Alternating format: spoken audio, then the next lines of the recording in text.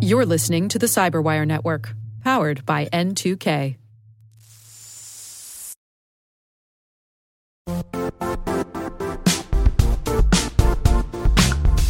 Don't struggle to align your organization's cybersecurity with business risk.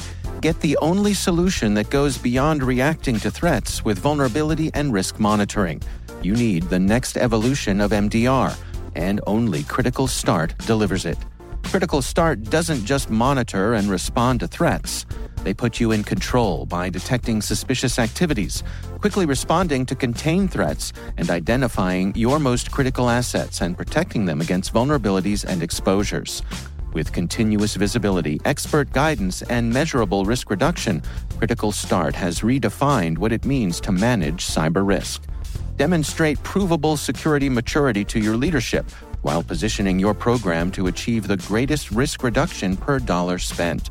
Stop fearing risk and start managing it with Critical Start.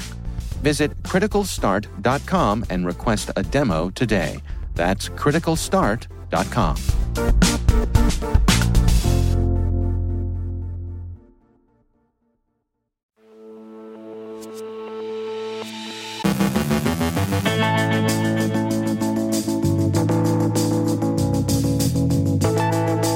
Predictions for 2021 focus on ransomware. It'll be better, more aggressive, bigger, and a greater problem in every way. Cyberespionage and the cold chain. Cybercriminal interest in COVID-19 vaccines extends to both theft and fraud. Johannes Ulrich on the .well-known directory. Our guest is Michael McGrath from OneSpan on what the financial sector needs to consider now that we're in post-election season. And what's one effect of the pandemic? Dog fraud. Ask the Better Business Bureau.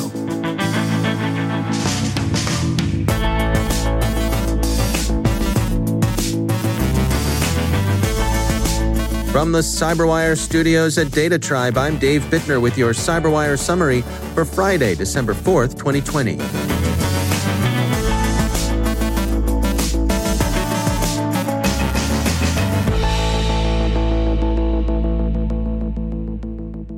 The increase in ransomware and its now routine combination with data theft and doxing formed one of the bigger trends of 2020. Terrible is an adjective that rightly appears in State Scoop's account of the discussion of ransomware at this week's Aspen Institute's Cyber Summit. The ransomware operators have increased both their determination and rapacity. The addition of data theft adds bite to the extortion. Not only are the criminals denying the victims access to their data, but the criminals have another opportunity to monetize the results of their attack by selling stolen information on criminal markets. It's the threat of releasing the information that has now rendered the classic defense against ransomware, regular, secure backup, as imperfect protection. And it's unreasonable to expect criminals to keep their word when they promise to destroy stolen data if they're paid off. So in many respects, 2021 is expected to be a lot like 2020, only more so. Continuity Central has 5 ransomware-centric predictions for the coming year, and they're representative of what we're hearing. First, cybercriminals will concentrate attacks on the most critical industries, including healthcare and manufacturing organizations. Organizations that depend upon high data availability will continue to be particularly attractive to attackers. The deep pockets of the financial services sector will always be targets, but those pockets are also among the best protected. Healthcare and manufacturing, not necessarily so. Second, attacks will find more sophisticated ways to get into your data center. Attacks will adapt to defenses. Third, CISOs are going to focus more time and budget on recovering from an attack. The ransoms demanded are rising, and while it may soon be illegal to pay them in many jurisdictions, the increased sophistication of the attacks will increase recovery costs. Fourth, cyber attacks will put a renewed focus on data governance. This prediction is related to the now routine data theft ransomware gangs will continue to commit. It also adds considerable regulatory risk to the victim's headache. And fifth, backup infrastructure will look very different and see a noticeable transformation. Backup is no longer a complete fix, but it remains a vital one. It will evolve into more secure, more routine, easier-to-use forms.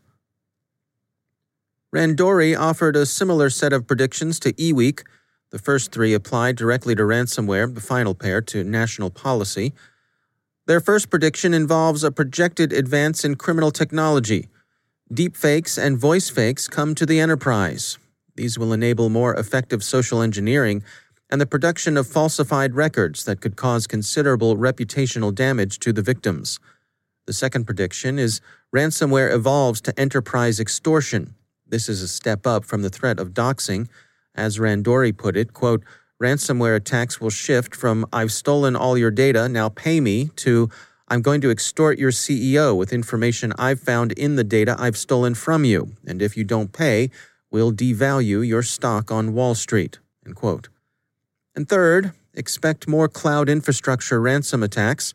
Enterprises are in the cloud. Criminals will be too. Fourth, a leadership crisis in IT talent will hit the U.S. government. Maybe high senior turnover will stop, or maybe not, but its effects may continue to be felt. We note in passing here that the acting director of the U.S. Cybersecurity and Infrastructure Security Agency, the Washington Examiner reports, is standing by his predecessor's conclusion that the U.S. elections were secure. And finally on the list, expect an antitrust, anti-tech reckoning in 2021. There's bipartisan interest in some form of tech regulation in the U.S., and the situation is similar in the EU. This week's announcement by IBM that its researchers had discovered a concerted campaign directed at compromising the cold chain was widely taken as a warning about state-directed cyberespionage effort. The cold chain is that part of the supply chain that's used to transport biomedical material under temperature-controlled conditions. Security Week summarizes the case for classifying the effort as the work of an intelligence service. It's difficult to see how a socially engineered intrusion into a vaccine supply chain could be easily monetized, but it would yield information an intelligence service would find interesting. Some experts, Reuters notes, sees this as a general attempt at supply chain espionage that's only accidentally connected with COVID-19 vaccine research, and IBM's own conclusions suggest the activity they observed was consistent with battlespace preparation. SC Magazine reports that big pharmaceutical company Eli Lilly's CISO sees a risk in the vaccine supply chain's lack of awareness that it's a target. It's not that the links in the chain are oblivious, but rather that the chain is, as IBM pointed out, extraordinarily complex. Many of the links may not be fully aware that they're in the COVID-19 vaccine supply chain at all. One reason for thinking espionage against the cold chain is state-directed is, as we've mentioned, the absence of any obvious way in which criminals could cash out on their take. But there are strong criminal motives for vaccine fraud, too. Vice points out the dark web drug dealers are pushing bogus COVID-19 vaccines, including counterfeits of legitimate emerging treatments. The Wall Street Journal adds that vaccines will be attractive targets of theft, too. They are liquid gold. And finally, how much is that doggy in the window? In Bitcoin, maybe? Here's one odd effect of the pandemic, at least in the U.S., a rise in dog purchase or adoption fraud. WBBM cites a caution from the Better Business Bureau to the effect that criminals are bilking people trying to get a dog. Why? It's supply and demand. It's because people want dogs around while they're locked down at home. And who wouldn't? We note that the dog rescue outfit that sprung the CyberWire's official editorial pooch from a South Carolina slammer a little more than 3 years ago has been out of dogs for a couple of months. Demand is high, and the grifters have noticed. We hope to be able to write a dog bites man story about these hoods soon. Hack forward and go get 'em, doggos.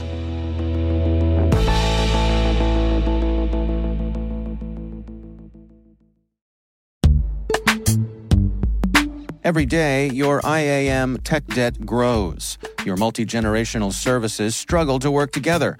Building an identity fabric can fix this.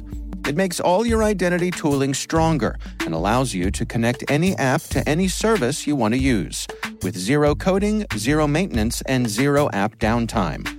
Strata's identity orchestration platform separates the identity logic from your applications, so you can optimize existing IAM tools and manage them in a single control plane.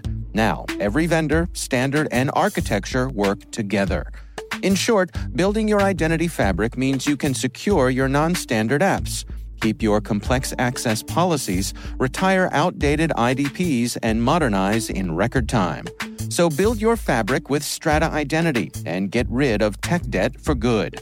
Visit strata.io/cyberwire, share your identity priorities, and receive a pair of AirPods Pro. Offer valid for organizations over 5,000 employees. Connect today at strata.io/cyberwire.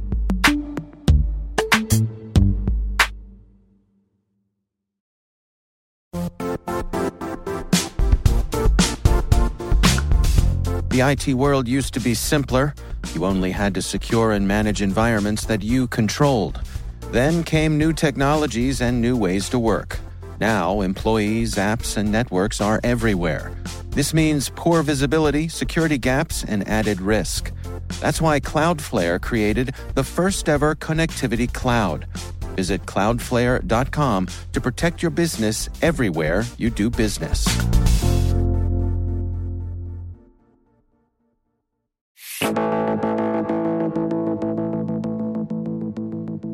With the U.S. election in the rearview mirror and a new administration and Congress preparing to take their place, banks may find themselves facing new regulatory challenges.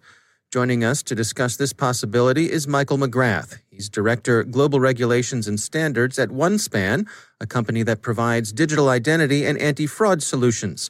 They recently published their OneSpan Global Financial Regulations Report. Michael McGrath, thanks for joining us. Yes, it's a pleasure. Happy to be here, and thanks for having me.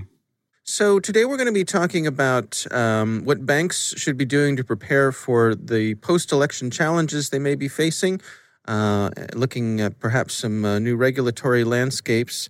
Let's start off with some high-level stuff here. Can you give us a little bit of a lay of the land? I mean, where do we find ourselves in terms of where the banks are and what they're dealing with in terms of potential regulations on the horizon? Sure. Be happy to. So, where things are, we're right in the middle of a pandemic. And, things have really changed over this year. The fraudsters, they kind of know what's going on out there. And cyber attacks against banks increased. There was a report done earlier this year, 238% during the pandemic. A lot of this is done through, social engineering and phishing attacks and those types of things. But I think where the banks are right now, they have put things in place to secure, not all banks, but a lot of the banks have. And those that haven't, the fraudsters have, realized this and attacked them. But just some interesting statistics that have come about. Account takeover fraud has grown over 72% this year over 2019. And banks reported a 7-fold increase in suspicious business loan activity. And that's on top of what was happening at the state level, where it was very well documented. The state unemployment offices were getting inundated with false claims for unemployment when the pandemic hit, and that was really from nation-state attacks. So that's the lay of the land right now, as I see it, is the banks are really fast-tracking their plans to digitize and have been forced to. Yeah. So, we've just made our way through the election cycle here in the U.S. Where do the banks stand in terms of anticipating the possibility of new regulations with a new administration coming into power?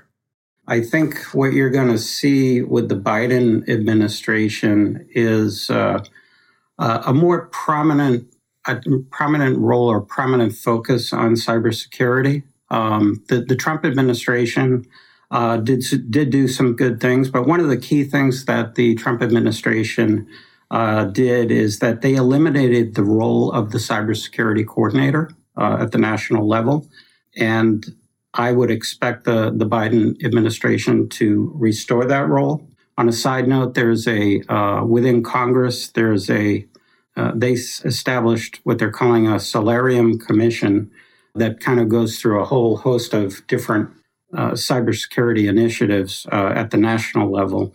And one of the initiatives or recommendations coming out of that commission is to create a formal national cybersecurity director within the White House. And then on the legislative front, there was a lot of good legislation introduced this year. One was called the National Biometric Information Privacy Act. So that if it was passed, it would prohibit businesses in the private sector from collecting a wealth of biometric data, including fingerprints and face and retina scans, voice prints, without having consumer consent. And there was also a Data Protection Act that was introduced this year. And that would create a federal data protection agency. We really don't have one today. We have the Federal Trade Commission does some of that work. The Consumer Financial Protection Board does some of that work. So that, I think you're going to see legislation like that come into play. And then the other big one is really what happened during the election. The state of California, they had a ballot initiative to, I would say, update or replace the current California Consumer Privacy Act with a new version called the California Privacy Rights Act, or CPRA. And that legislation was overwhelmingly passed by the voters. And that one of the key provisions in that is that it's all about protecting individuals' most personal information and allowing that individual to prevent businesses from using or sharing what they define as sensitive personal information. So that was just passed. That's not going to come into play. But I wanted to mention that because I think you're going to see more states roll out their own similar legislation. And so there's a lot going on in Washington, both as it relates to the incoming Biden administration, but also within the next congressional session. That's Michael McGrath from OneSpan. Don't forget we have extended versions of many of our CyberWire interviews as part of CyberWire Pro. You can find out more about that on our website, thecyberwire.com.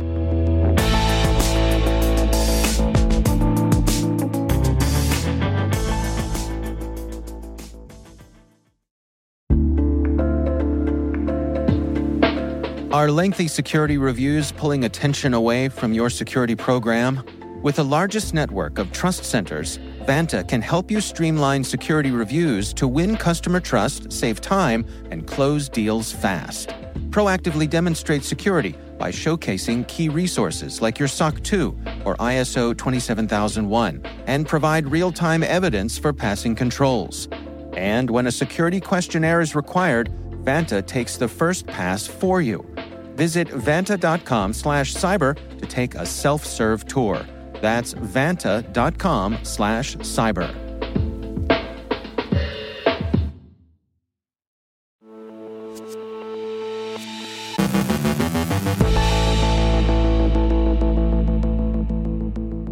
And I'm pleased to be joined once again by Johannes Ulrich. He is the Dean of Research at the SANS Technology Institute and also the host of the ISC Stormcast podcast. Johannes, always great to have you back. We want to touch today on some files that are sort of, is hiding in plain sight a good way to say it, or perhaps lesser known? Lesser known, yeah. That's a very good way to put it, yes. Okay.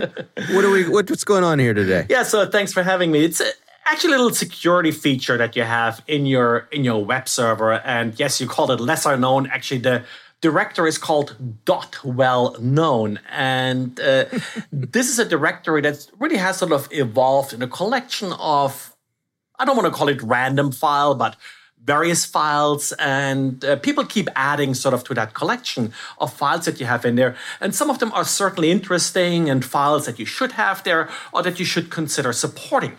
And it sort of all started out with the good old robots.txt file, which is a file that has existed on web servers forever to sort of tell search engines how to index your page. People wanted initially to add similar files, but then decided, hey, instead of littering your document root with them, let's set up this .well-known directory for it. And there's sort of two features in particular that have become more popular recently that I think have some real neat sort of security implications. The first one is, the file is just called security.txt, and it's a text file, as the name implies, similar to robots.txt, but its purpose is to tell a researcher, to tell a security professional that finds a vulnerability in your website, how do they get in touch with you? So you can leave like an email address in there for your security contact. You can even indicate that you're participating in the bug bounty program or such. Because I myself ran into this trying to contact websites about a security vulnerability. And it's hard. It's hard, and it's a lot of work to figure out who to send the email to. And often you end up at the wrong address, and it bounces, or they don't know what you're talking about. And often I've given up, and let them worry about it. I'm doing a lot of free work for them. So here you make it actually easier, and you sort of make that it's pretty much automatable at that point, where someone could automatically. I was going to say it's important to keep that one up to date as well. Yeah, it's important to keep that up to date, so it goes to a valid email address. And there are a couple different options you have, but more or less it's just a simple text file. So it's very easy to maintain too. It's easy to install, so you don't need to enable any big features on your web server. And you probably already have that .well-known directory because Let's Encrypt use it for their Acme protocol to set up certificates. And that's how usually that directory is created in the first place. Oh, I see. Now, there's another one that's related to passwords. What's going on with that one? Yeah, and that's really change password. The problem they're trying to solve here is that these days people use password managers. So the problem then comes up once you want to change that password.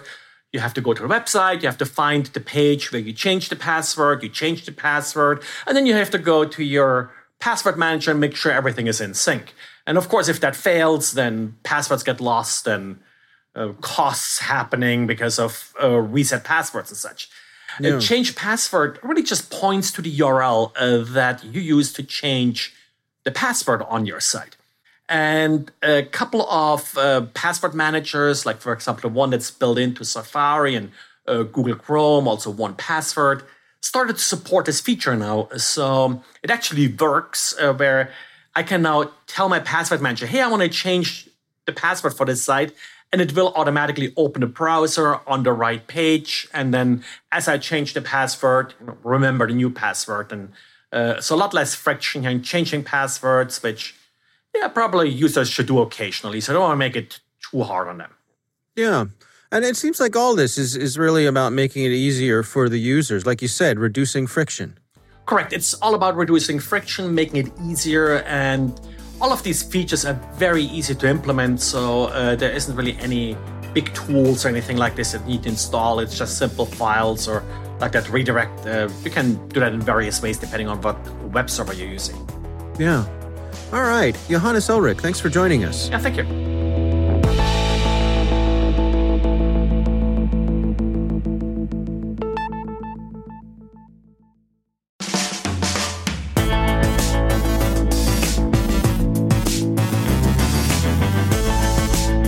And that's the Cyberwire. For links to all of today's stories, check out our daily briefing at thecyberwire.com.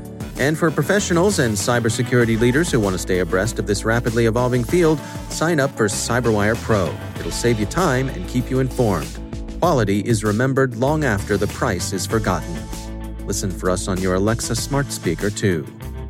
Be sure to check out this weekend's episode of Research Saturday and my conversation with Deepan Desai from Zscaler. We're going to be discussing the Ryuk ransomware. That's Research Saturday. Don't miss it.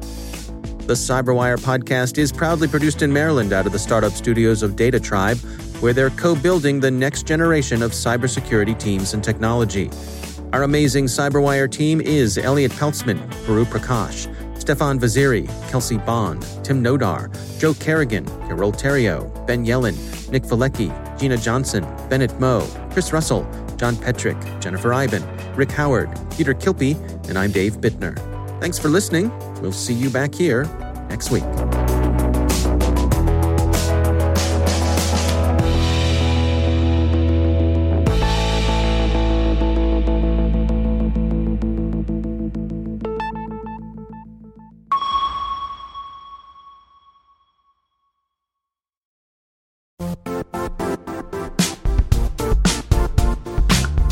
And now, a word from our sponsor, Zscaler, the leader in cloud security. Cyber attackers are using AI in creative ways to compromise users and breach organizations.